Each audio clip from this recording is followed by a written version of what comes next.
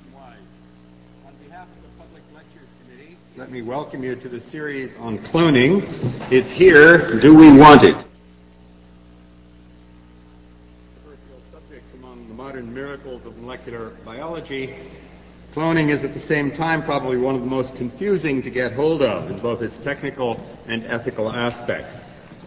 Therefore, the Public Lectures Committee thought it would be worthwhile as a public service, more or less, to design a three-part series. The first part of which would be a lecture on the present technical realities and future prospects of cloning. That's tonight. The second will be on some of the ethical dilemmas that infuse the subject with its passion. The third will be a concluding panel discussion chaired by President Harold Shapiro, in which experts on various aspects of the subject will present their views and engage with each other and with you, the audience, on issues of general interest. Let me remind you that that panel will be in McCosh 50 rather than here. Ultimately, the presentations and discussion will be published by Princeton University Press, we hope. They are a co-sponsor of the event, in an ongoing series of highly accessible and informative books on developments in contemporary science. To properly present tonight's speaker, since I myself am one of those here to learn, let me introduce Professor Shirley Tilghman of the Molecular Biology Department. Professor Tilghman has the honor of having participated in cloning the first mammalian gene in the late 1970s. She went on to do extensive work on the mechanism of expression of mammalian genes during development, working especially on mice. She was among the first to introduce cloned genes into the mouse germline in order to study their properties. She is exceedingly well known both internationally and here locally. At Princeton, among her other many activities, she serves as chair of the Council on Science and Technology. Shirley.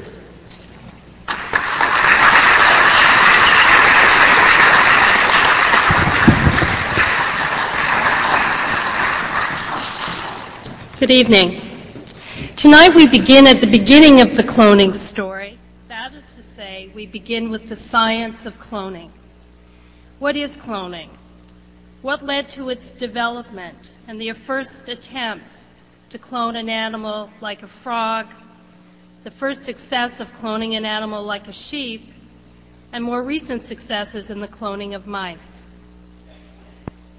I have the pleasure of introducing this evening a pioneer in the field of reproductive technologies who will initiate us into the scientific challenges that the development of cloning has presented to us. Dr. John Gordon is presently the G. Harold and Lila W. Mathers Research Professor of Geriatrics and Adult Development at Mount Sinai School of Medicine in New York.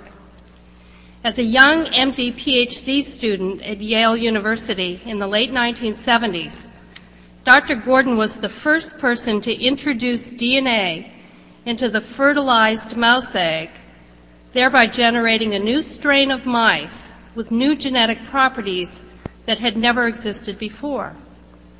This technique, which he named transgenesis, gave the field of mammalian genetics a new and extremely powerful tool for understanding the mechanism by which genes are turned on and turned off as the process of development proceeds, and for understanding the function of the 50 to 100,000 genes that we know exist in the mammalian genome. Dr. Gordon joined the faculty of Mount Sinai in 1982, where he continued his studies in mice. But at the same time, he turned his attention to the problems of human infertility. In 1988, his laboratory demonstrated that fertilization could occur using sperm from infertile men if those sperm were assisted in reaching the egg using newly developed manipulative techniques. This finding led to major advances in the treatment of male infertility. Dr. Gordon has served in an advisory capacity on the subject of human reproduction for many years to organizations like the National Institutes of Health and the World Health Organization. The title of his talk tonight is Scientific and Ethical Aspects of Cloning in Animals and Humans. Please join me in welcoming John Gordon to Princeton this evening.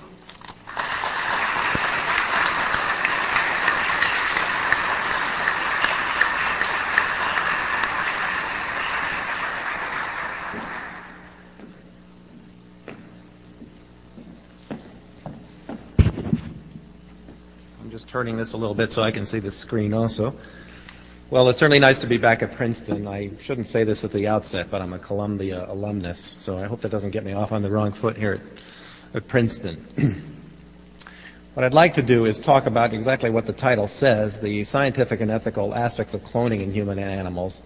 And the way I'd like to approach it is to first describe what is the scientific principle or the scientific problem that is addressed by efforts to clone, and what do we learn from cloning at the basic level. I can tell you at the outset that my bias is that it's the basic science findings related to cloning that will be ultimately the most profound contribution of cloning.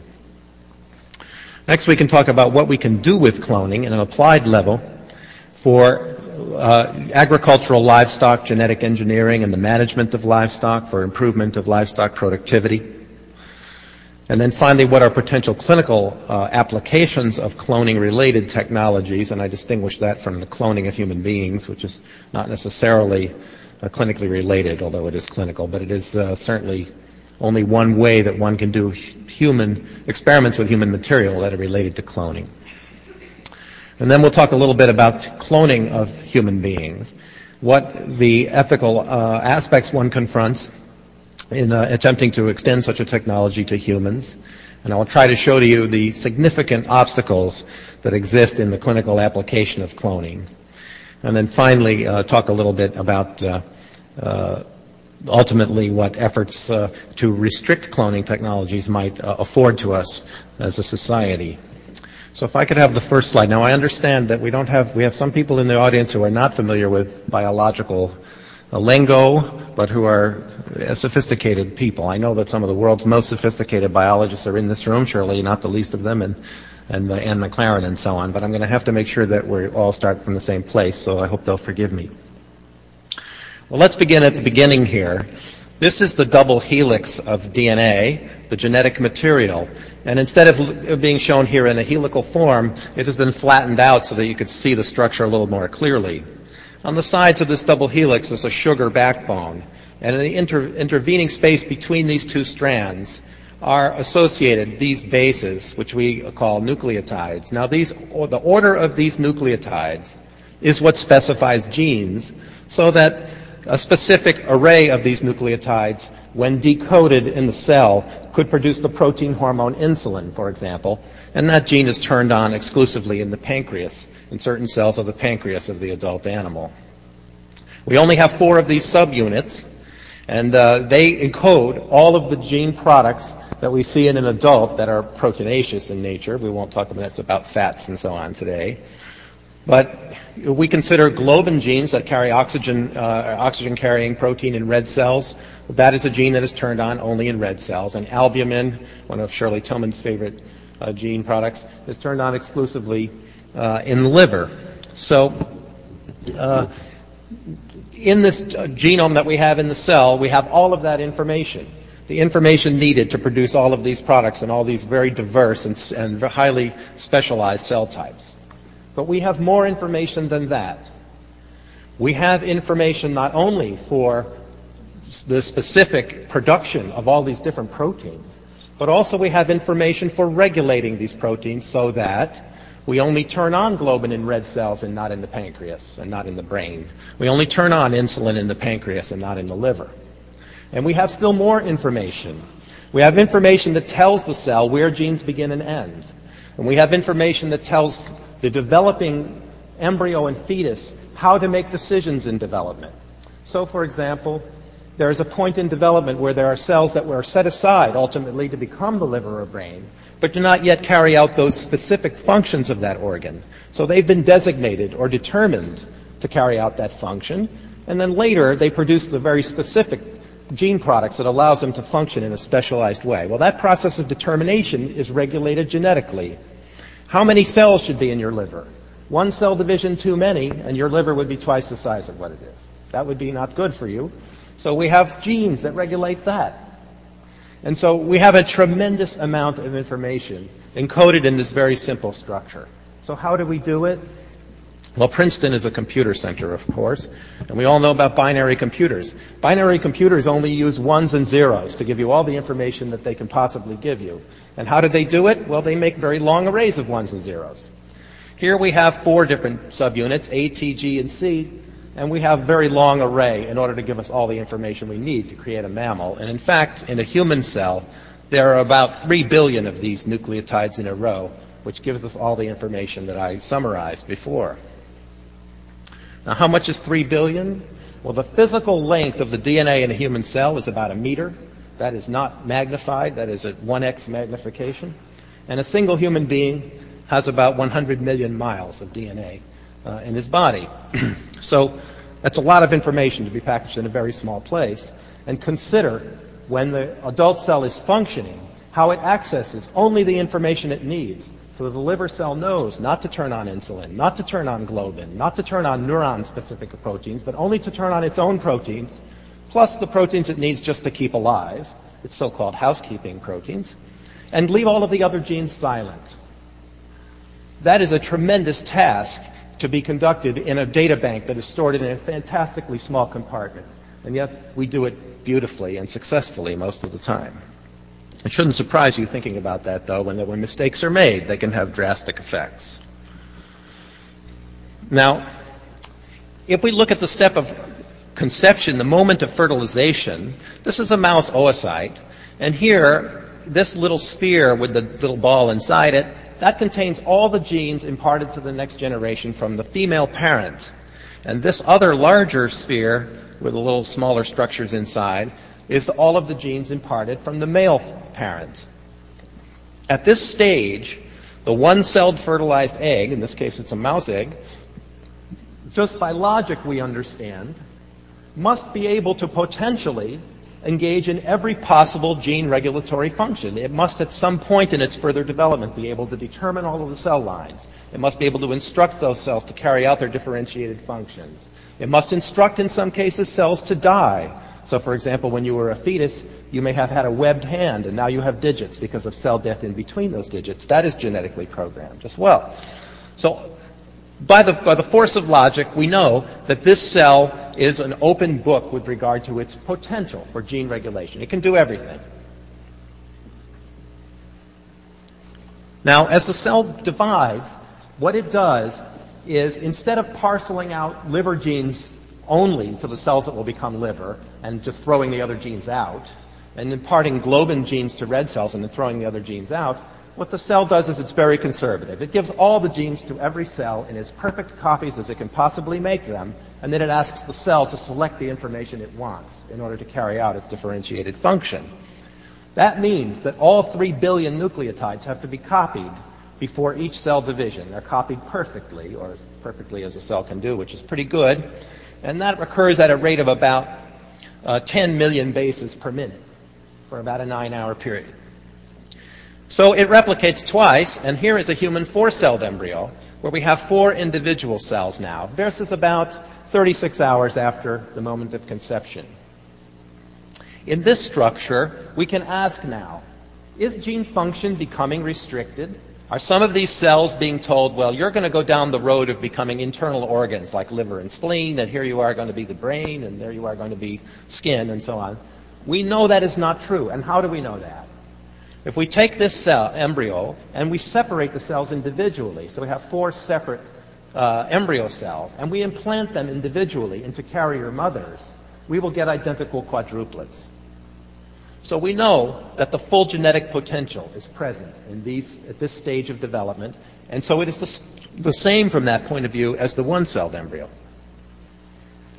Now here is a human cell stage of about 16 to 30, a so-called morula, and this is a solid ball with multiple cells. At this stage, it's a little bit harder to prove that every cell has the full developmental potential, the full potential for gene programming, But experiments have been done in the mouse which basically demonstrate that a very large percentage, if not all of these cells, still can engage in all differentiated functions throughout development. And I won't go into the details of those experiments, but suffice it to say that that's true. However, at this stage, we begin to approach the very first steps in cell differentiation and cell specialization. The outside cells in this ball are much more likely to contribute to extra embryonic structures like the amniotic sac or placental structures, and the inside cells in the ball are much more likely to go on to become the embryo proper, the thing which is delivered that we deal with later as a child. Now here is the next stage beyond that, the so-called blastocyst stage. The blastocyst is a hollow ball. This is a fluid-filled cavity, and on the outside of this cavity are cells which will contribute to extra embryonic structures that will support development of the embryo but will be lost at the time of delivery. Inside this bulge of cells on one end is the cells of what's called the inner cell mass, and those cells will become the entire embryo and fetus. And so those cells, again, must have the potential to produce every possible differentiated cell type. Now, let's think about the tree of development then. Here these cells have become restricted in their function. They no longer can turn on albumin. They no longer can turn on insulin. But there are cells in here that still have that potential. And so we've taken a branch in the path. And if we think about this development as a gigantic tree where we're constantly getting into smaller and smaller branches with finer and finer functions designated for each cell line or cell lineage, we can understand the gene expression of development as a process of progressive gene silencing, basically. What we're doing as we become closer and closer to being a liver cell is we start prohibiting more and more genes from being turned on. At some point, we prohibit the insulin gene from ever turning on again because we don't want to turn on insulin in the liver.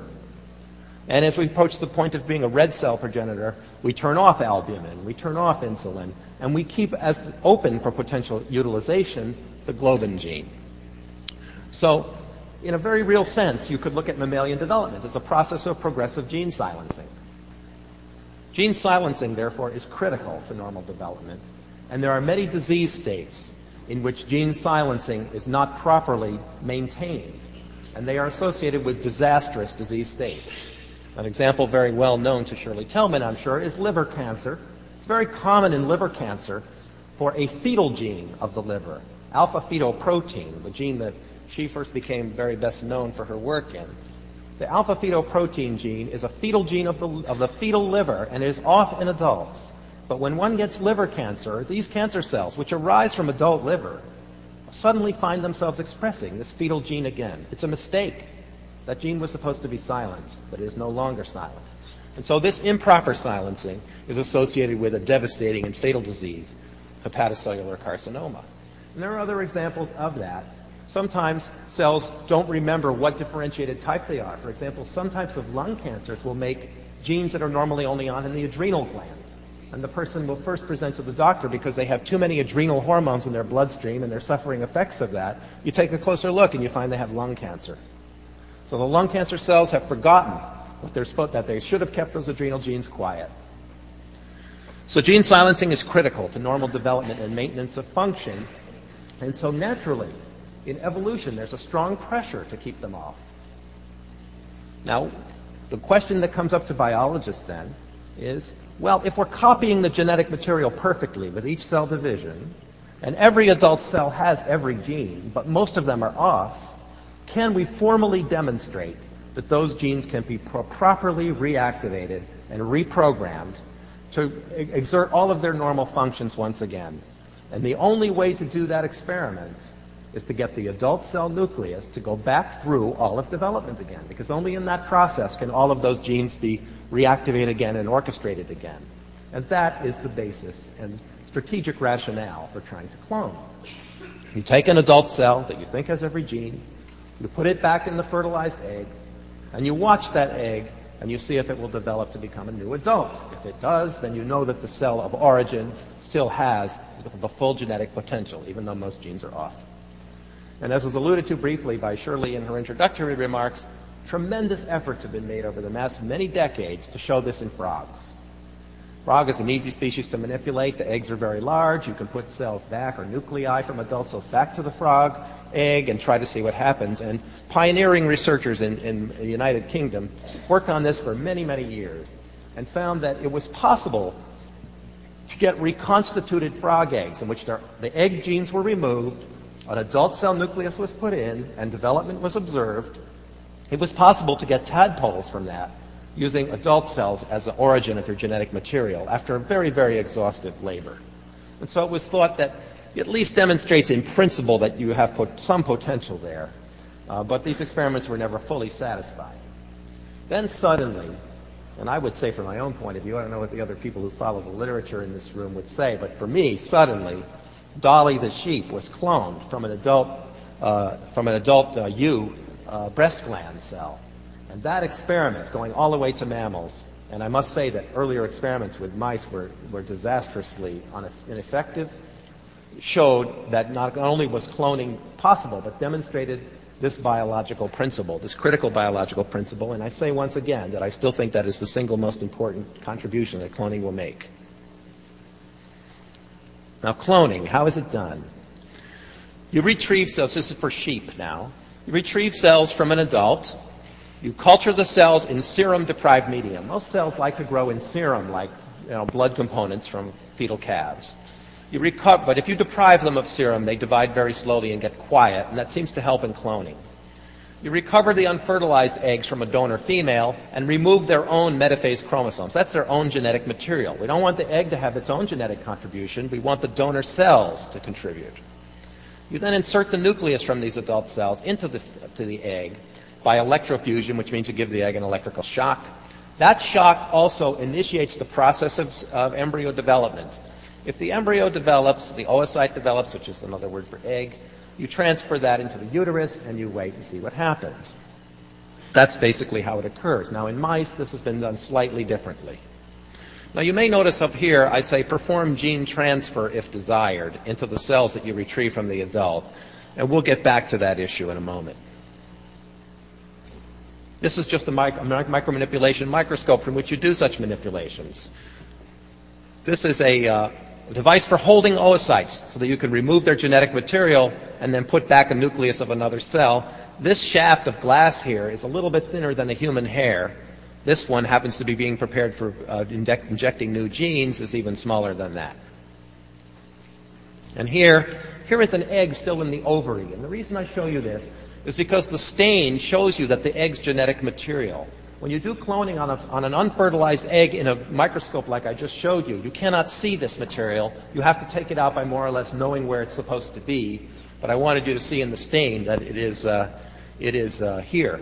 These cells that surround the egg are specialized for supporting oocyte development, and it is these cells that were used to clone mice, nuclei from those.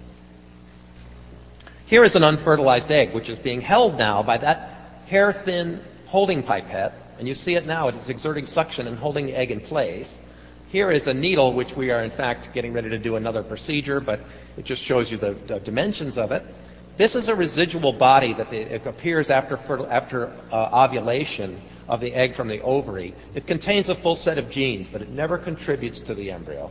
And the actual genes of this egg are underneath that. And what you need to do in cloning is get those genes out. So you pretty much know where they are, and you go for them by their position. And you use a procedure that looks a little bit like this.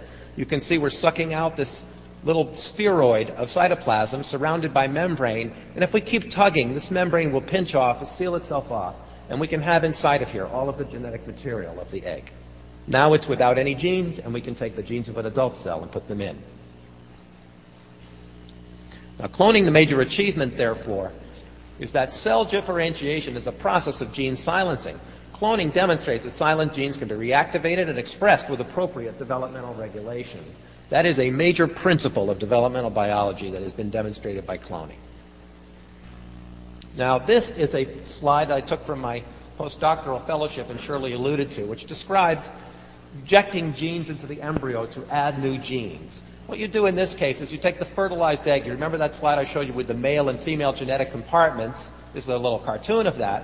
You inject some genes into one of those compartments. If the egg survives, the embryo survives, you implant to a carrier female. She delivers pups, and the pups may have these new genes.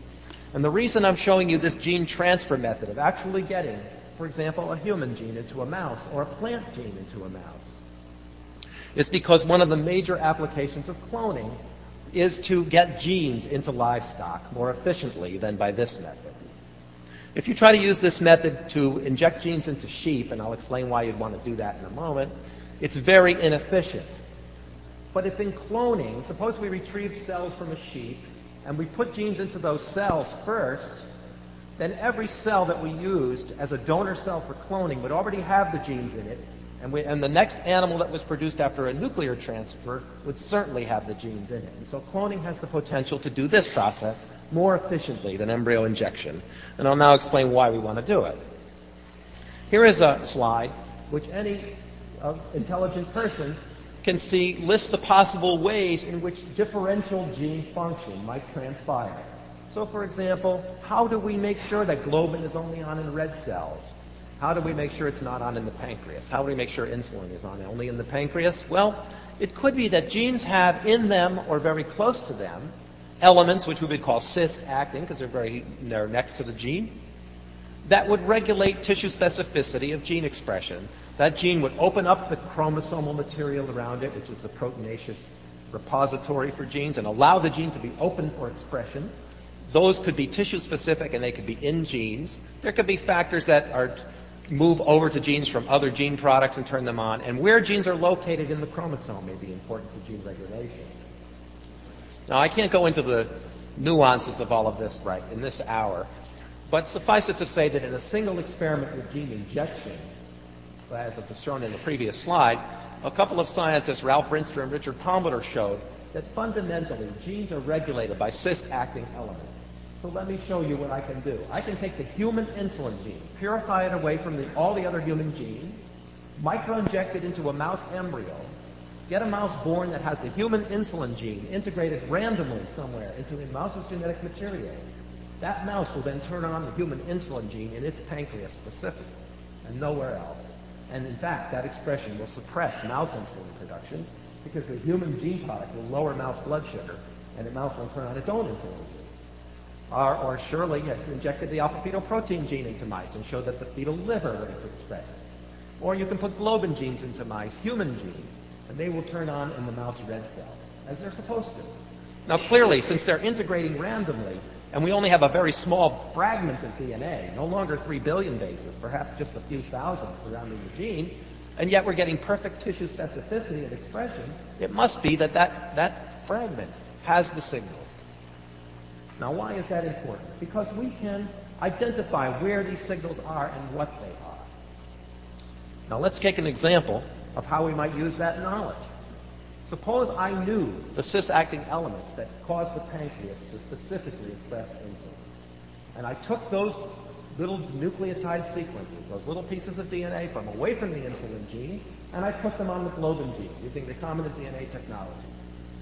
I now have a globin gene with insulin regulators on it. If I inject that into a mouse embryo, I'm likely to see the oxygen-carrying red cell protein globin expressed in the pancreas of a mouse. That's a mistake. But I've caused this mistake. I've targeted expression of globin to the pancreas by grafting regulators of the pancreas onto a globin gene. That's a pretty silly experiment. Why would a mouse make globin in its pancreas? It's of no use at all. But let's take a look at livestock production for a moment. And let's consider the case of the hapless individual with hemophilia. Hemophiliacs lack clotting factors, and they bleed into their joints. When I was a medical intern, I used to have to give clotting factors to bleeding hemophiliacs.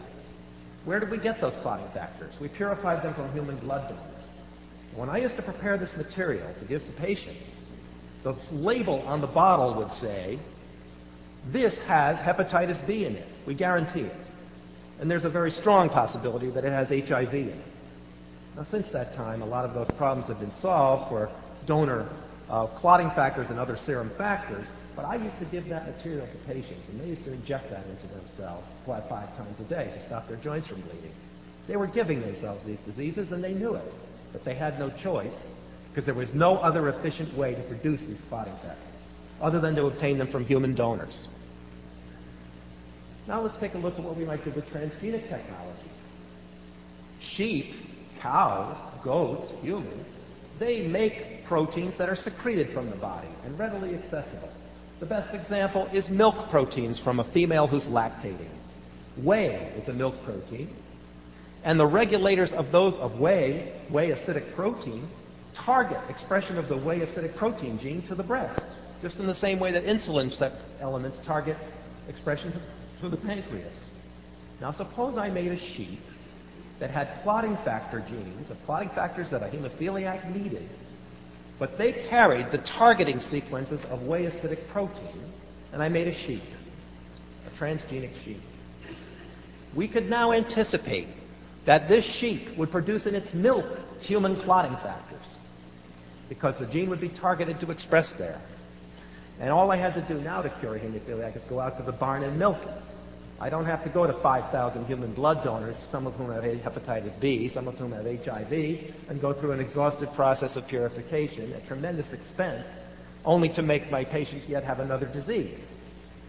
Now, it's been calculated that if you could express human clotting factor 8, which is the hemophilia A gene, with the same efficiency in a goat milk gland as the goat expresses its own whey acidic protein in there, by putting goat whey acidic protein regulators on factor 8, that one goat could produce enough factor 8 to treat every hemophiliac in this country. If that wasn't enough, though, that's not a problem. These animals transmit the gene through the germline, so we can breed up a herd of goats. If we need to go to 2 goats, is that so bad? 3 goats? Is that what it takes to cure hemophilia? That's not so terrible. And in fact, we could have a little herd of these goats in every state. Now, the problem with factor 8 has been solved largely, but factor 9 is another clotting deficiency which causes hemophilia-like disease. And one of the main reasons that the sheep dolly was cloned was because people wanted to put whey acidic protein, factor 9, hybrid genes into cultured cells from an adult sheep, make sure they were in there and getting expressed, and then use the adult cell to clone a new sheep to be sure that that new sheep was transgenic and would be able to make factor 9 in its milk. So that's why we're interested in gene transfer. Applications of cloning. Understanding faulty gene regulation. Remember I said that liver cancer will turn on alpha-fetoprotein. Colon cancer will turn on carcinoembryonic antigen. Lung cancers will turn on adrenal corticosteroid hormones, genes. If we can recapitulate embryonic development experimentally through cloning, we can dissect that process and learn a little bit more about what goes wrong when it does go wrong. And that has tremendous implications for our fundamental understanding of development. And as I said at dinner, I think that's a valuable ND in and of itself, even if it doesn't lead to a cure for anything. But we can also perhaps understand errors in gene regulation that bring about disastrous birth defects, malignancy, maybe even aging, although aging is a very complicated process. We could also develop new human cell lines if we applied it to humans. Now, let me give you an example of this. Let's take a leukemia patient who needs a bone marrow transplant. That's what happens in leukemia often. And we can't find a compatible donor because, of course, you have tissue rejection problems when you do bone marrow transplantation. Well, suppose across the street in the in vitro fertilization clinic, a woman had an egg exposed to sperm, but it did not get fertilized, and it was going to be thrown away. We can take it back across the street to the leukemia center, remove its nuclear material, the egg, through suction like I showed, and take a cell from that leukemia patient, which is not malignant, let's say from his skin, or her skin, I better say her, since only female animals have been cloned so far, put the nucleus back into that unfertilized egg, and start an embryo developing. Now that would get a lot of people ethically concerned if we ended up with a fetus that we harvested bone marrow from and then tossed out the fetus, of course. But we can stop short of that. We can steer this cell line down the pathway to bone marrow cell differentiation and produce a tissue culture line of bone marrow cells which can provide this patient with an unlimited supply of a cell that he needs to live. So by having it would be a perfectly compatible donor cell line because it would have the donor's genes in it from cloning. And so we can create new human cell lines that could have tremendous value. Consider if we could steer them down the pathway to heart myocardial cell differentiation And prior to pasting them onto somebody's heart who had heart disease, we put in genes that stimulate new vascular growth into that region of the heart. We cause new vascularization of the heart and reduction of ischemic heart disease, which is heart disease related to low blood supply. So we can do gene therapy by putting genes into cells and then using them. And we can develop valuable cell lines, and we can use cells for transplantation. So there are tremendous potentials, clinical potentials, if we truly understand the cloning process. Now, we'll start thinking about extending cloning to humans, meaning making a human. I was talking about making cell lines, and I don't think anybody has a lot of misgivings about that, although clearly there could be debate. But if we talk about making a new human being, baby, we have to start looking at how easy this is to do because it impacts very significantly on medical ethics. Let's take a look at sheep. When 434 eggs were fused to donor nuclei, 277 of them were successful. That is, the nucleus went in and development began. That's 63% of this 434. Of those that began development, 247 were made into embryos that you might want to transfer and began development, like to the 4-cell stage. Of those 277, though, only 29 reached the morula to blastocyst stage, the stage which is right before uterine implantation, which I showed earlier, the hollow ball. That's only 11% of the 277. One pregnancy was established from these 29 embryos when they were replaced in 13 sheep. So 13 sheep carrying 29 embryos, that's somewhere between 2 and 3 embryos per sheep. That's 0.4% of electrofusion success, and one lamb was born, 0.4%. Now, already I hope you can see emerging a problem in offering a medical procedure in humans that has a 0.4% success rate, especially if there are other options. The efficiency of mouse cloning. Mice have recently been cloned in a spectacular paper, I believe, in Nature, but it is also terribly inefficient. Total number of eggs injected with nuclei to begin the development process of cloning, 2,810. The number of embryos that developed, 1,527. That's about 54%. The number of newborns, 31 out of 1,385 transferred, and that's only 2.2%. If you clone a mouse successfully and you use its cells to do cloning again, you only have a 2.8% success. So it doesn't make it easier to do just because you did it once. You haven't conditioned the cells. That's a very, very low success rate. Now, why does it fail? Plenty of things can fail and no harm done. For example, if I take a couple through in vitro fertilization and I transfer an embryo and the woman doesn't get pregnant, well, there's harm done. She'll suffer emotionally, but her health will not be at risk. Let's take a look at why cloning fails. Late fetal loss in mouse cloning. In a subset of those embryos transferred, 800 into 54 mice, the number of fetuses were delivered late in gestation by cesarean section. And for discussing human clinical cloning, I'm going to make the assumption that we can do it just as easily as in mice without any further experimentation. Obviously, that may not be true, but optimistically we'll say we can do it without changing the experimental conditions at all. When 17 pups were delivered by cesarean section after cloning in mice, 7 of those died in the immediate postnatal period. That is a 41% death rate of the neonate. Now, I can tell you right now, having practiced reproductive medicine, that women don't get off on seeing their baby die while they're nursing. They don't get off on seeing it die a week after they're nursing it. And if 41% of them have to see that, they're dealing with an unacceptable procedure. And I can tell you that it's going to be financially unacceptable to your malpractice insurance carrier. Because let us consider the consent form that the patient signs. You present them a consent form and you say, well, yes, we're going to clone you, but we warn you, and we'd like you to sign a paper saying you understand this one, that if the baby's born, it has a 41% chance of being dead. And the patient says, well, gee, that's pretty bad, but I do understand what 41% is, so I'll sign the form. So they sign the form. They go through pregnancy, the baby is delivered and dies. And the parent turns around and sues the doctor and says, well, it's true.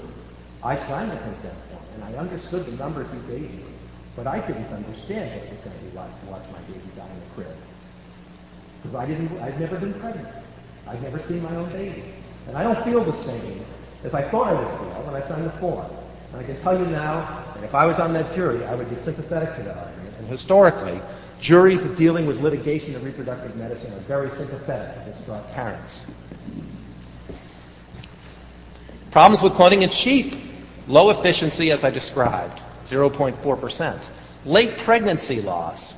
In sheep, when 21 fetuses were seen on day 50 to 60, including those established from fetal and embryo donor cells, we don't have to worry about that, 62% of them were lost. 4 were found dead at 110 days of sheep gestation. Sheep gestation is about 150 days. And a normal loss rate in sheep is 6%. And here we're looking at a 62% fetal loss rate. Now, we're not talking about the sheep failing to get pregnant and throwing up its wool and saying, oh, gee, I'll try again someday. We're looking at a sheep who got pregnant and who miscarried late in pregnancy. If this is the type of thing we're going to see in the human, we're going to see late pregnancy loss, which can be life-threatening to the mother if she has a tremendous bleed, and it can be tremendously emotionally stressful. We cannot tolerate that type of success rate and offer this type of procedure to a human being. I just want to say quickly that don't forget, all of these numbers are on the assumption that the technology as we understand it today for sheep and mice could be just moved straight to humans without any loss of success rate. But remember, we may find out after thousands of embryos of experimentation that humans need a slightly different composition of their culture medium.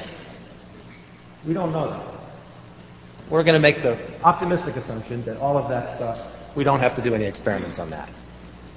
So late pregnancy loss, however, also indicates incomplete genomic reprogramming.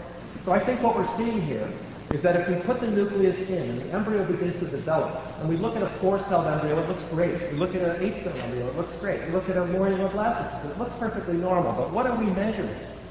We're measuring how it looks to us. That is a very crude method of measuring.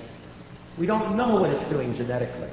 It may be doing just enough to look okay to us, but not enough to carry out the late developmental processes that it must do. Now let's keep in mind something about humans in that context. The human brain is a late developing organ. Few animal models exist for late human developmental events. How late developing organ is the human brain? Any of you who had a baby or who were a baby know that a newborn human baby is intellectually about equivalent of a salad. They don't really have any neocortical function because their higher cortex, the insulation for the nerve connections to those neurons is not completed. And so their neocortex does not function. And in fact, if a baby is born with a normal skull, but just fluid in its head instead of a brain, it often takes many weeks before it can even be seen by the doctor because it doesn't look any different from the baby that has a normal head, because they're not using it. Now, interneuronal connections in humans number about 10 to the 14. That is a 1 with 14 zeros. How big a number is that? Well, if we assume that 90% of neocortical wiring is completed at birth, and the other 10% is completed by age 10, because a 10-year-old is coming close to having adult-level cognitive function, although still not complete, but close. So let's assume that 90% is done at birth, we do see a brain there after all, and that the rest of the 10% is done in the next 10 years. At that rate, we would have to connect 100 million neurons an hour for 10 years to finish the job. So when I did that calculation, well, about my own kids, or I had my own kids, and I did that calculation, it's obvious there's a lot of fudge factors in it. I ran over to my child and put my ear to his head. I said, do I hear any humming or anything? I mean, 100 million neurons an hour for 10 years. We don't have any models for that. Was Dolly mentally retarded? Was Dolly autistic? Did Dolly have a learning disability? Was Dolly schizophrenic? Was Dolly a manic depressive? We don't know because Dolly cannot have those phenotypes or appearances. And therefore, this animal model is not a very good model for these types of problems. And I can assure you, you cannot distinguish a retarded mouse from a normal mouse. They're all retarded. Maybe Shirley's got some smart ones in her lab. I don't know.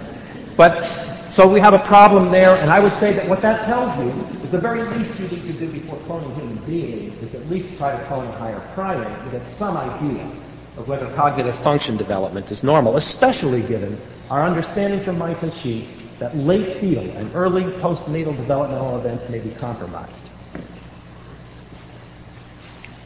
Problems with cloning continue. Interspecies variability.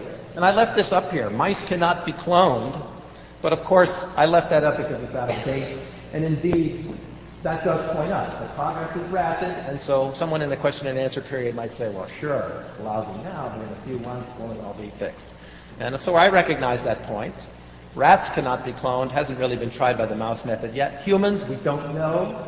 And in this trial and error process of trying to clone our first human, if we should try to do that, there's only one endpoint for success. There's only one measuring stick, a person walking around. A late fetus isn't good enough. And that is a very, very tough measuring stick to meet.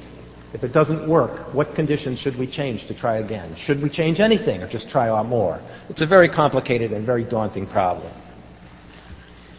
Now let's take a look at the medical ethics of cloning. I submit to you that we don't have to worry about whether cloning violates the will of God, because we have other problems that are obvious.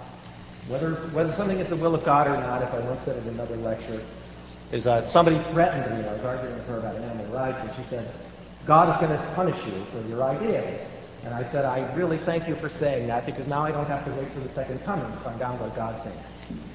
And indeed, those are issues that are up to opinion, right? But we can be on much more solid footing if we look at medical ethics. So when we extend medicine to patients, what do we want to offer them? A procedure that must be reasonably efficient.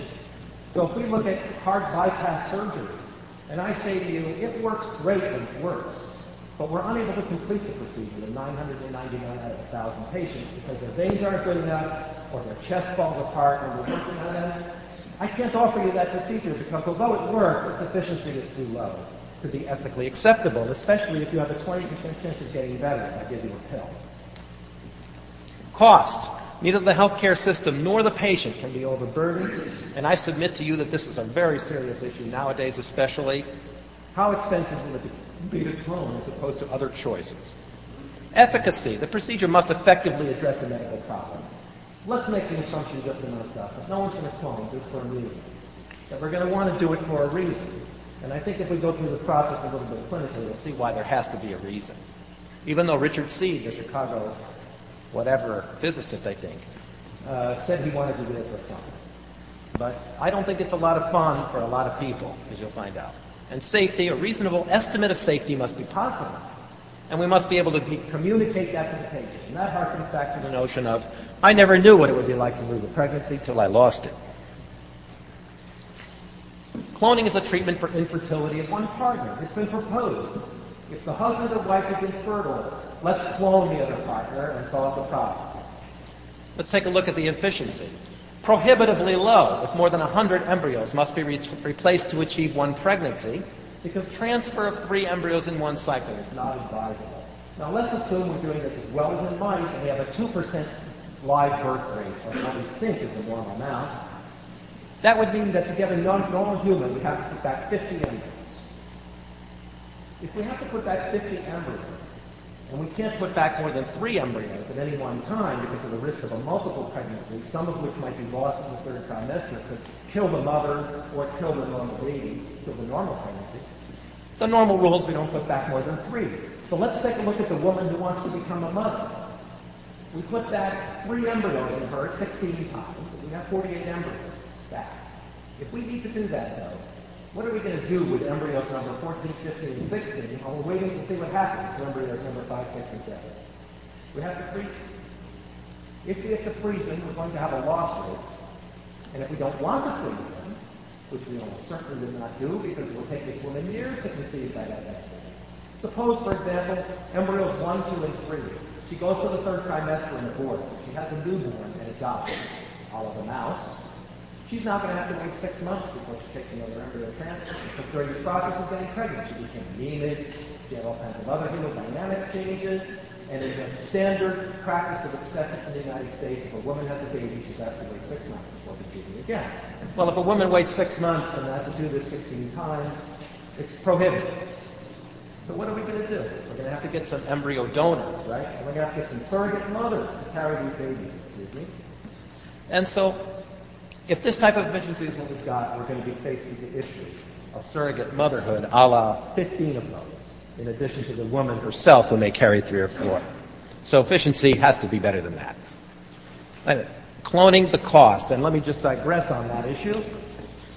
We have to get eggs from somewhere to clone. If we need 50 eggs to clone one baby, we're going to have to get women to donate eggs for us. In donor egg programs, women will do that at about $5,000 per donor.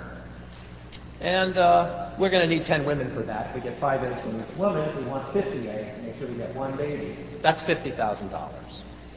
If we biopsy, cell culture, do the lab work, we all of us who write our NIH grant budgets put more than $10,000 on that, but let's be conservative and say that's $10,000. Now we have to have 15 surrogate mothers to carry these embryos. Well, let's say they charge us $20,000 a piece.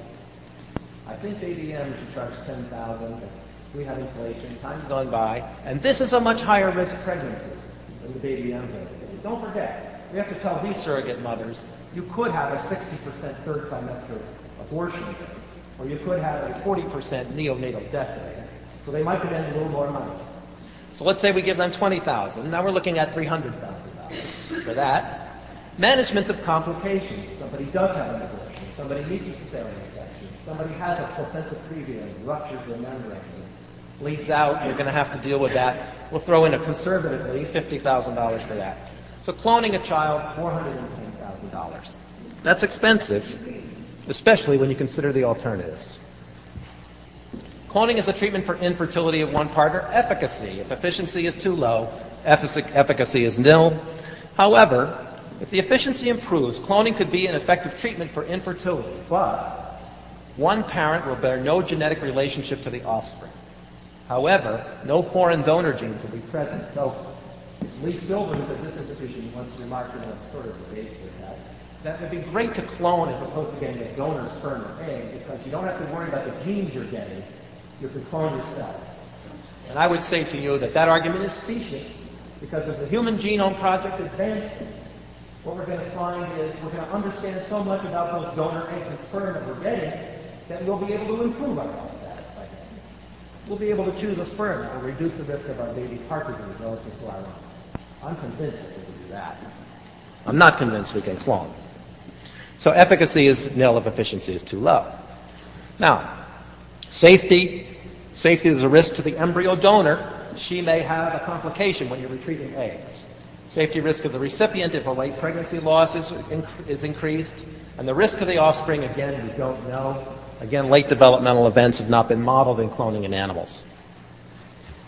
Now, cloning is a treatment of infertility of one partner. The genetics of it should be kept in mind. If the woman is cloned, the man bears no genetic relationship to the child. And therefore, it is the genetic equivalent to sperm donation from the point of view of the man. If the man is cloned, the woman bears no relation to the child, and from the point of view of the woman, this is ovum donation, because she is not giving her genes. It's only the husband's. So it's not a lot different from gamete donation when you come right down to it. Sperm donation, let's compare that to cloning. Remember cloning? 2% success rate, 60% rate of fetal loss rate, $410,000. Efficiency of sperm donation, 15% pregnancy rate per procedure. That's a lot higher than 2% for multiple procedures. The cost is about $500, not $410,000. The efficacy, it treats infertility, but of course the father bears no genetic relation to the child. It's very safe. The reason it's only 15% effective now is because we have to freeze sperm or we test the man and make sure he doesn't have HIV and things like that. And because we froze the sperm, the efficiency is lower than what it used to be. But let's take a look at ovum donation as a treatment for infertility. The other case, efficiency 50% pregnancy rate for embryo transfer at Mount Sinai, anyway, and across the country about 40%. So now you're looking at something that's way above 2%. And all of these pregnancies are normal pregnancies. Costs about $15,000 per cycle, not $410,000. Efficacy treats infertility, but the mother bears no genetic relation to the offspring. And safety, the risk of ovum retrieval for the donor. In this case, you usually only have one donor, not 10. And there's the risk of pregnancy for the recipient, which is much more low than the risk, we presume, of pregnancy after cloning. But there is a risk of being pregnant. Every mother who wants to conceive is ready to take that risk. Where would cloning in that setting be actually a reasonable thing to do? Here's a good case. If a child is terminally ill or in a persistent vegetative state, hit by a car. It's going to die. One parent had put in fertile after the child was born. And the parents will not tolerate foreign donor genes, but I suppose for religious reasons they can't accept donor-raised sperm, and resources are available to do this, and that would possibly be a societal decision. That would be a setting where cloning might be reasonable. How about this? Sometimes when you do gene transfer, you can actually do gene replacement. I could take a factor VIII deficiency cell line and put in a normal factor VIII gene. Rarely, I can replace the defective one with a good one. Let's take the case of a couple with a child that has Tay-Sachs disease and is dying. We could take his cells, do a gene transfer, and correct the genetic defect in one of the two defective Tay-Sachs genes, use that cell line to clone a new child if one of the parents has become infertile in the interim, and if the parents are so religious they wouldn't accept donor sperm or eggs.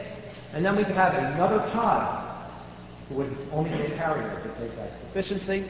Well, I emphasize another child. This would not be the same child. It would just be a way of having another child. It would look a lot like the first one. Now, clones are not identical.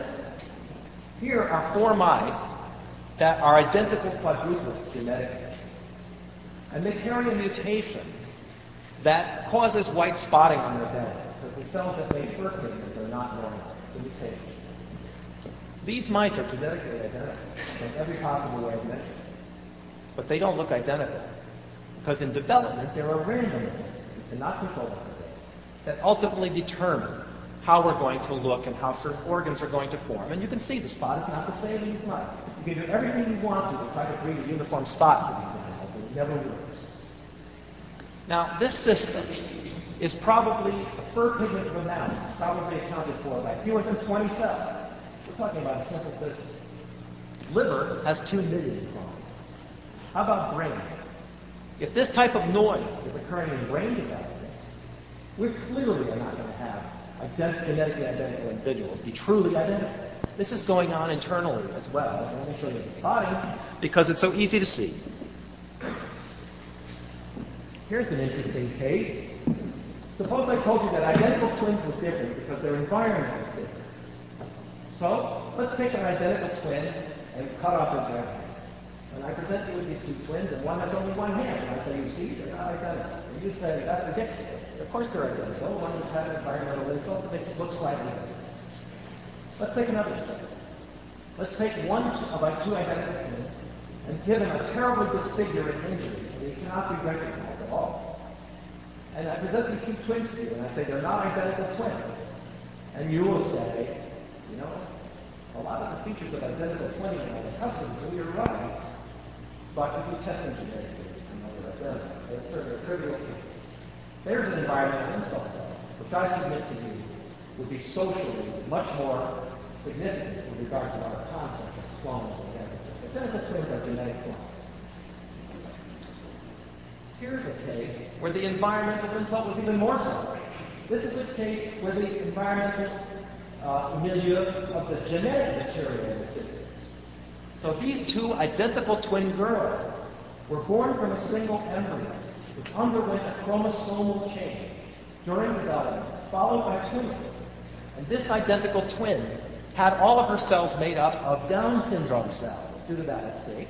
Meanwhile, her identical twin sister had all normal cells. Now we have identical twins that are clearly, while we think of them as genetic clones and genetically identical, we can clearly see they are not identical. This young lady is unlikely to live to be the age of 40.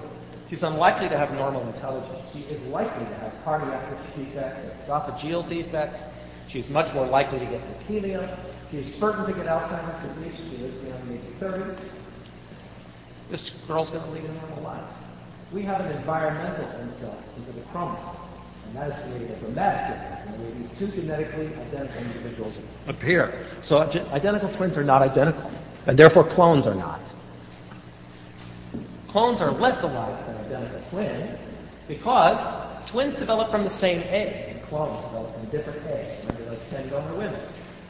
Twins develop in the same uterus. Clones develop in different uteri, probably. Remember all those surrogate mothers. And those uterine environments may be different. For example, let's say we do 15 surrogate mothers for cloning, and one of them smokes. We tell her not to smoke, but she smokes. One of them drinks. We tell her not to drink. One of them does not eat vegetables, and you tell them. That could be a great difference in those fetuses, one mother to another, whereas identical twins develop in the same uterus. Twins develop under the same external environmental influences, clones under different ones.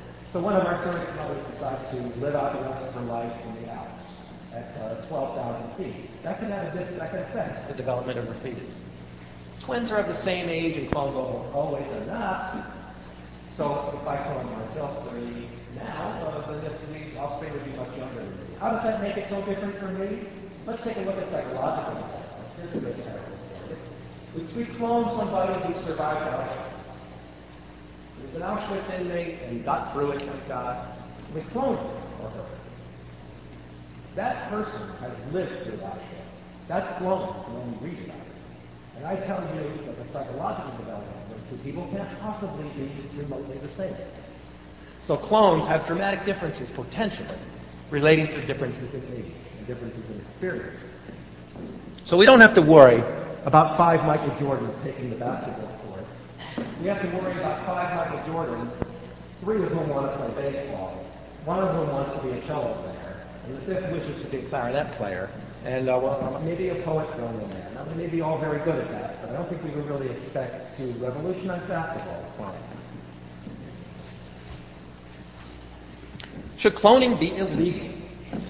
Problems with that. Enforcement is onerous and intrusive.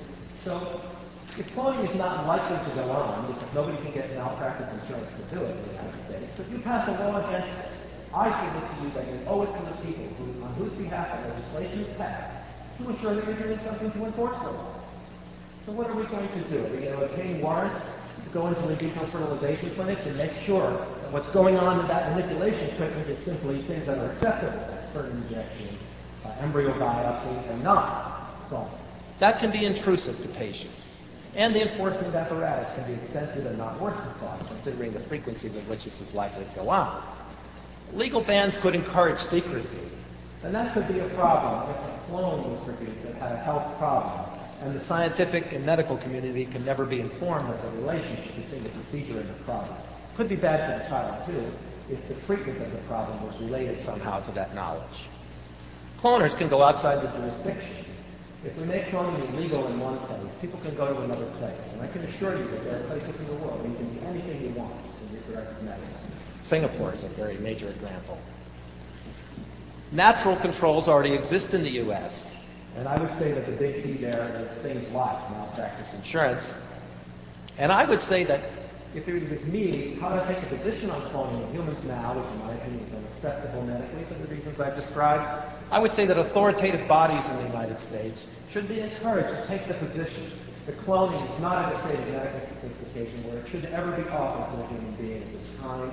And that will give human beings who are cloned unsuccessfully or partially successfully, which is even worse, a sort of grist for complaining to the physician when major problems arise. And I think this will make a strong impediment to cloning inside our own borders. There's nothing we can do about what goes on outside our own borders. Inhibition of research. This is a really potentially serious problem. Remember those cell lines. I want to see that work done. We should all want to see that work done. But if you don't craft anti-cloning legislation carefully, you could inhibit that type of work. You could greatly set back our understanding of developmental biology and greatly set back the progress in biomedical science. So if any type of legislation gets cloning to be enacted, great care must be looked at in the language of this legislation to make sure that research that we all want to see continue is not inhibited. Now, I would close with the secrecy issue. Suppose someone in this room clones themselves and they're walking around with this 2-year-old and wish to keep it a secret. How would you know that that person really belonged to that family? Well, that's me when I was 2. And I think I could get away with it. That's what I submit to you. You might ask, what happened to this guy? I mean, he's a pretty good-looking kid. And now he's a big mess. Well, that's true. But, let's face it. I don't look much like I did then. And if people want to keep it a secret, they can keep it a secret. Now, can I have the lights for 1 second? I want to make one statement of philosophy here related to this. I'm not saying anything about philosophy yet, actually. And that relates to dealing with advances in scientific technology by trying to curtail them through the force of legislation or the force of intimidation, as we've done in the case of Galileo, let's say. And there's always been a consistent trend throughout Western society to try to inhibit human-free inquiry because of the fear that the consequences of what will be found or discovered is going to destabilize society and rock the boat, as it were. So I'm sure they were concerned about in the case of Galileo. This is nothing new, and it extends to many 20th century procedures, including transgenic research still, and cloning research, of course, we can imagine, also being done that way, being treated that way by philosophers and people who might call themselves ethicists. And I'm not saying all ethicists would be like that, believe me. Anybody might do that. And let me tell you where I think the mistake is in that reason. There are two mistakes. First of all, the desire to learn and discover is just as innate in human as any of the other innate human traits that we all understand and accept, like the desire to have children, the desire to be fulfilled intellectually. The desire to be curious and to satisfy our curiosity is irrepressible, and it's not going to stop. If you don't believe me, just take a look back in history. Take a look at the Manhattan Project. I was the bomber who tested. Go ahead and read it. There's no way they could be stopped, because they couldn't stop themselves. And we're never going to stop people from studying the world around them, especially things like human development, which is by far the most complex process ever seen in the cosmos. And what are we doing when we say, let's not hurt ourselves with new technology, and the way we'll avoid it is by inhibiting research? When I say this, that is a big cop. It's an act of cowardice, because what these people are doing is saying, sure, I'll settle for a rotten society, as long as the tools that you have for being rotten are not so good that you can destroy the whole world. So, I don't know if any of you have seen the movie Sophie's Choice. In the climactic scene of this film, a woman in a concentration camp is asked to choose between which of her two children will be gassed to death. And if she doesn't make a choice, they'll both be gassed to death. So she chooses one child to be killed. And ultimately, she kills herself because she can't live with this burden that she's done this. Now, I submit to you, if a society is doing things like that, it's already failed. It doesn't make any difference to me that it persists. And if we don't have the courage to develop something and to work specifically on social and political development to the point where we won't misuse technologies, then inhibiting the technologies is a fruitless activity, and it's an act of cowardice. It's saying we don't have the guts and we don't have the resources to really do something good. Most of us live under the assumption that they're advancing socially. So why don't we have the courage to go ahead and make social advances? And why don't we focus our attention on it instead of trying to take away what those game theory would say are the toys of misbehavior? Because those toys are going to come. So, if I could close with that little homily of my own personal views, I don't reflect any scientific facts, I would say, don't try to curtail too much this research, and don't try to curtail the benefits of this activity, especially in animals, but don't treat humans like animals. Let's not start cloning people, or even talk about that until we've solved all the other problems, and then we can have a discussion about whether it should ever be done in humans. So I think I'll stop there, and if there's any questions, I'll take it. Thanks.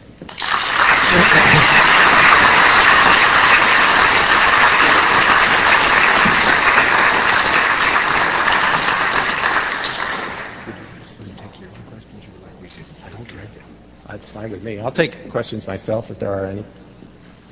I have a question. Did you find out, like the rest of the public, pick up the New York Times one morning and find out if Dolly existed, or did you have prior knowledge?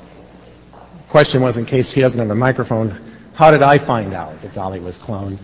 I found out because the New York Times gets its copy of Nature a week before me, and they called me and said, what do you think about that? That's basically how I found it, only about a week ahead of everybody else. And my comment was to them was the same as it always is. I haven't seen the paper, so what can I say, you know? So no, I didn't have any advanced knowledge. But often discoveries like this will be known to a few people because they'll be discussed at a closed scientific meeting, or not closed, but just not that freely accessible scientific meeting, and they may know a few weeks ahead of time. I knew about the mouse cloning about 2 months before it was published.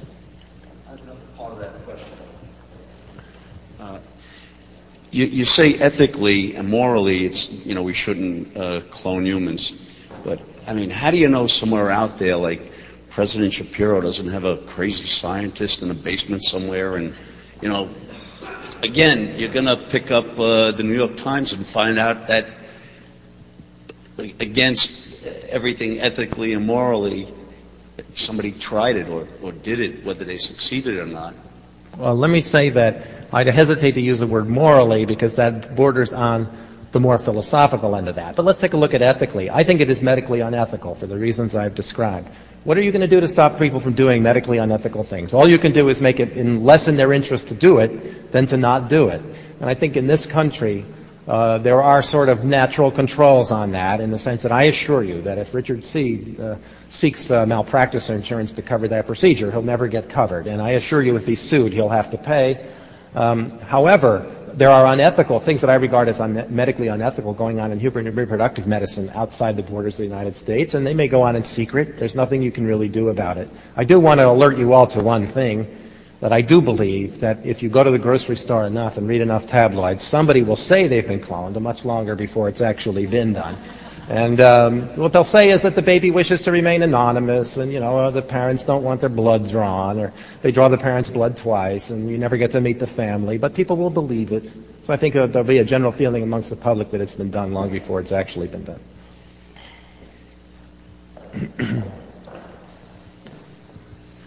One of the pluses for cloning that you always hear about is something that you mentioned, where you can have transplantation or maybe a cell lineage, as in the cases you described. I was a little bit surprised to hear you talking about transplantation in terms of simply cellular transplantation. I think I had heard, probably erroneously, that one of the possible considerations would be to do an organ transplant, say for someone who needs a kidney or liver, but I couldn't personally figure out how that would be possible without getting into really serious ethical crisis. So did I hear wrong, or is the scientific community indeed going in that direction, or is it just sticking to cellular transplantation? Well, I don't know whether you were wrong or not. I think if we produce a fetus by cloning only then to cut it up for parts, I think we're obviously treading on ethically unacceptable ground. And even morally, I could even say that. In terms of trying to produce organs in vitro from cell lines, I would say that by far the bulk of the research is to look at the cell line area, because once you get into producing large masses of tissue in tissue culture, problems are created that are technical, but they're very daunting. The most significant is getting enough oxygen to cells that are in the interior of a large organ mass. So I would say that people are looking mostly at cell transplantation. Of course, direct gene insertion into adult tissues is something which is actively going on and only in its early stages of development, but also has potential.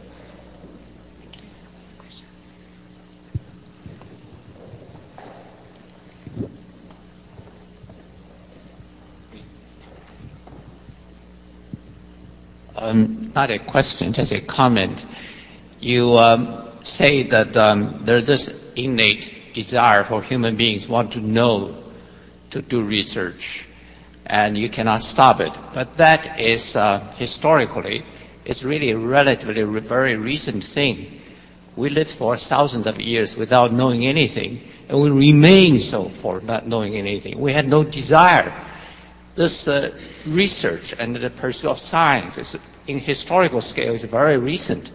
But now, having said that, I do not really disagree with you. It is possible that mankind, its mentality, has this one-way progress, namely, once you open the Pandora's box, we'll just keep on opening more. Well, I don't know if I need to respond to a comment except to say that one thing I've always mused about is I thought some of the best scientists ever were prehistoric humans, because they were willing to do experiments and record their findings. I mean, most animals are afraid of fire, but, humans managed to, through experiments and testing, get over that and utilize it. I'm not sure I know what you mean by recently. Certainly there are scientists who have been persecuted throughout many centuries for persistently seeking various truths, and I guess it just depends on what you mean by recently. But I think if you look carefully at the history of Western culture, and I only say Western because I'm ignorant of Eastern, not because I think it's remiss in its human curiosity or anything, I think you find that human curiosity is irrepressible. It's an innate part of being human. It's what made us survive, in case anybody ever tells you, oh, the tiger is stronger and the bird flies and all that kind of thing that you always hear. about, other species being physically more capable than humans.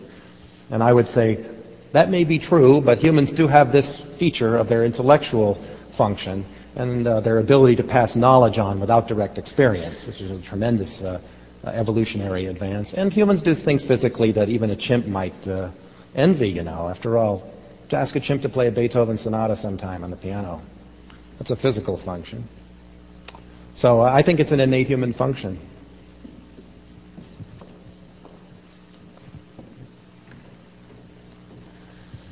You said that transmutation was easier when done with cloned cells than with an embryo cell, and I was just curious why. I'm not sure I understand that question. If you do nuclear transfer from embryos that have already implanted into the uterus, some of those cells can be used as nuclear donors back to the fertilized egg with about the same efficiency as some adult cells, but not with greater efficiency. And some embryo cells are not effective at all. If you're saying developing a clonal cell line for use in transplantation is better using adults than embryo cells, I don't think there's been a lot of evidence that bears on that one way or the other. I was thinking more in terms of Dolly. You said that one of the reasons that they made the clone was so that they could that if they were making sheep as clones, it would be easier to insert the insulin gene into it so that it would be produced in the milk. Right. Why would it be easier to do that with a clone than with an embryo? Okay. Well, direct embryo injection works, and there have been sheep made by the transgenic technique of pronuclear injection that I had a diagram of, but the efficiency of gene insertion is low in those larger animals because it's technically hard to inject the embryo, and because the frequency of gene insertion seems to be a little lower in larger animals than in mice.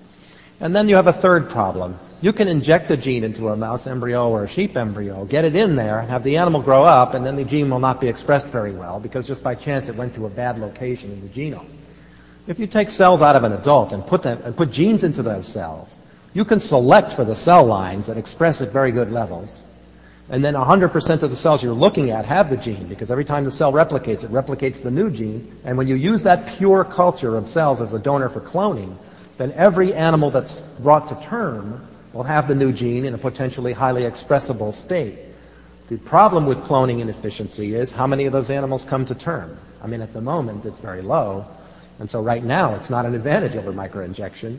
But if you could really make it work efficiently, it would get around the inefficiencies of microinjection. And microinjection, there are no obvious ways to get around the inefficiency.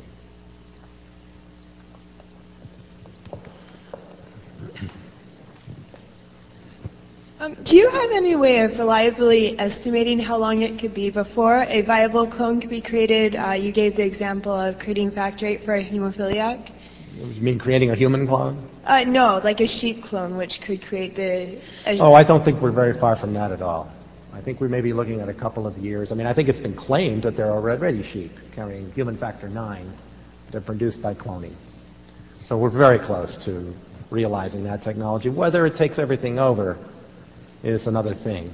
Now, let me just say one last thing of information about the value of cloning in agriculture that I neglected to mention. Let us suppose a breeder is trying to produce a milk cow that produces a great amount of very high-quality milk and turns out to be tremendously successful in one particular breeding step. That cow, if it's bred again, a lot of those valuable traits will be dispersed by breeding to a mate because they'll be mixed with the genes of a mate. But if that cow was cloned, you could make many copies of that same valuable gene package for further breeding. Cloning will never replace selective breeding because when cloning is done, progress stops. You can't make the next offspring any better than the one you began with. So selective breeding will always go on. But if you are particularly lucky in a stage of selective breeding, cloning can enhance your animal husbandry strategy. I almost don't want to hear what I fear will be your answer to this, but is it not true that human cloning would make men obsolete? Would human cloning make men obsolete? I guess reproductively it might make men obsolete. I try to think of my contributions as extending beyond my ability to have children. But true, yeah, that's true. In theory, you could you could make men obsolete, and you could devise strategies for making women obsolete as well. And something tells me that in a world where one of the sexes is so obsolete that it disappeared, we've had some really serious problems, which I don't think we'd want to quite live in that world. I'm not too worried about it. In terms of, I don't have a problem with the research being done. In fact, I think it's great. I guess I'm a little more skeptical about how fast humans can psychologically, especially as a whole culture, can assimilate and adapt to this much technology happening this quickly. I mean, already there's lots of problems. Is there any way to slow down, not necessarily slow down all of the research, but not stop it, not prohibit it, but is there any way to kind of put checks and balances on it so we don't grow out of control? Well, boy, that's a pretty big subject. Yeah, right. I think a very nice subject for a PhD thesis in the media arts would be the portrayal of the scientist in the media historically. And actually, the first doctor I ever saw in the media in a movie was Dr. Frankenstein. I think Dr. Jekyll came after that. And, there's always been the concern that scientific progress goes beyond the ability of society to keep up, and it's contributed to by hubris of scientists and their lack of concern for the whole picture, quote unquote. And there's really nothing new about that. Now, we happen to live in an age where progress is extremely rapid. But I just want to tell you that in the biological sciences, you're just looking at one aspect of this. I lived in an era when, I don't know if you were alive then, but in the Cuban Missile Crisis, we were looking down the barrel of a gun because of a technology that was developed. And the question is, were we really ready to handle it? I didn't happen to think so that week when the bombers were flying over my house 24 hours a day, ready to be sent to the Soviet Union to blow the world up. So it's not the only technology. And I don't think there's much way to slow down technology. By the way, I think there's a lot of paradoxical, I would say that rather than hypocritical, attitudes on the part of the public towards scientific enterprise. In the first place, many of them are afraid of it, and they express concerns such as you have, but at the same time, they're quite accustomed to benefiting from it and expect a lot from it. So if you take, for example, the fact that you now can drink freshly squeezed juice in your refrigerator, and a few years ago you couldn't. Well, that's science. And you have an instant camera, and you have a scanning digital camera. And I would say the ACT UP movement in the history of HIV was a very interesting movement in that regard, because what it did was it showed that people were expecting scientists to solve this problem. They were saying, well, what are you doing? I mean, you guys get out there and cure it, for God's sakes. We're used to you doing that sort of thing. So I think there is sort of a paradoxical attitude towards the scientific enterprise. And again, I think the best way to handle this is to not try to do anything with the scientific activity itself, which is very difficult to manage because you wouldn't even know where to begin. You wouldn't want to do more harm than good. But rather to look at the reverberations through society and say to yourself, is there a way we can look at what the consequences of this would be and help the world be prepared for it? And I think reading the history of, let's say, the hydrogen bomb is a very interesting one there, where Oppenheimer, who made the atomic bomb, didn't want to make the hydrogen bomb. He said, look, the atomic bomb is enough, and we've got to figure out some way to stop this, is what he was basically saying. Well, he lost his security clearance and was called a subversive, and the next thing he did, we had the hydrogen bomb. Okay, I think perhaps we should thank Dr. Gordon for a particularly insightful, sharply focused, and thought-provoking talk. Thanks very much.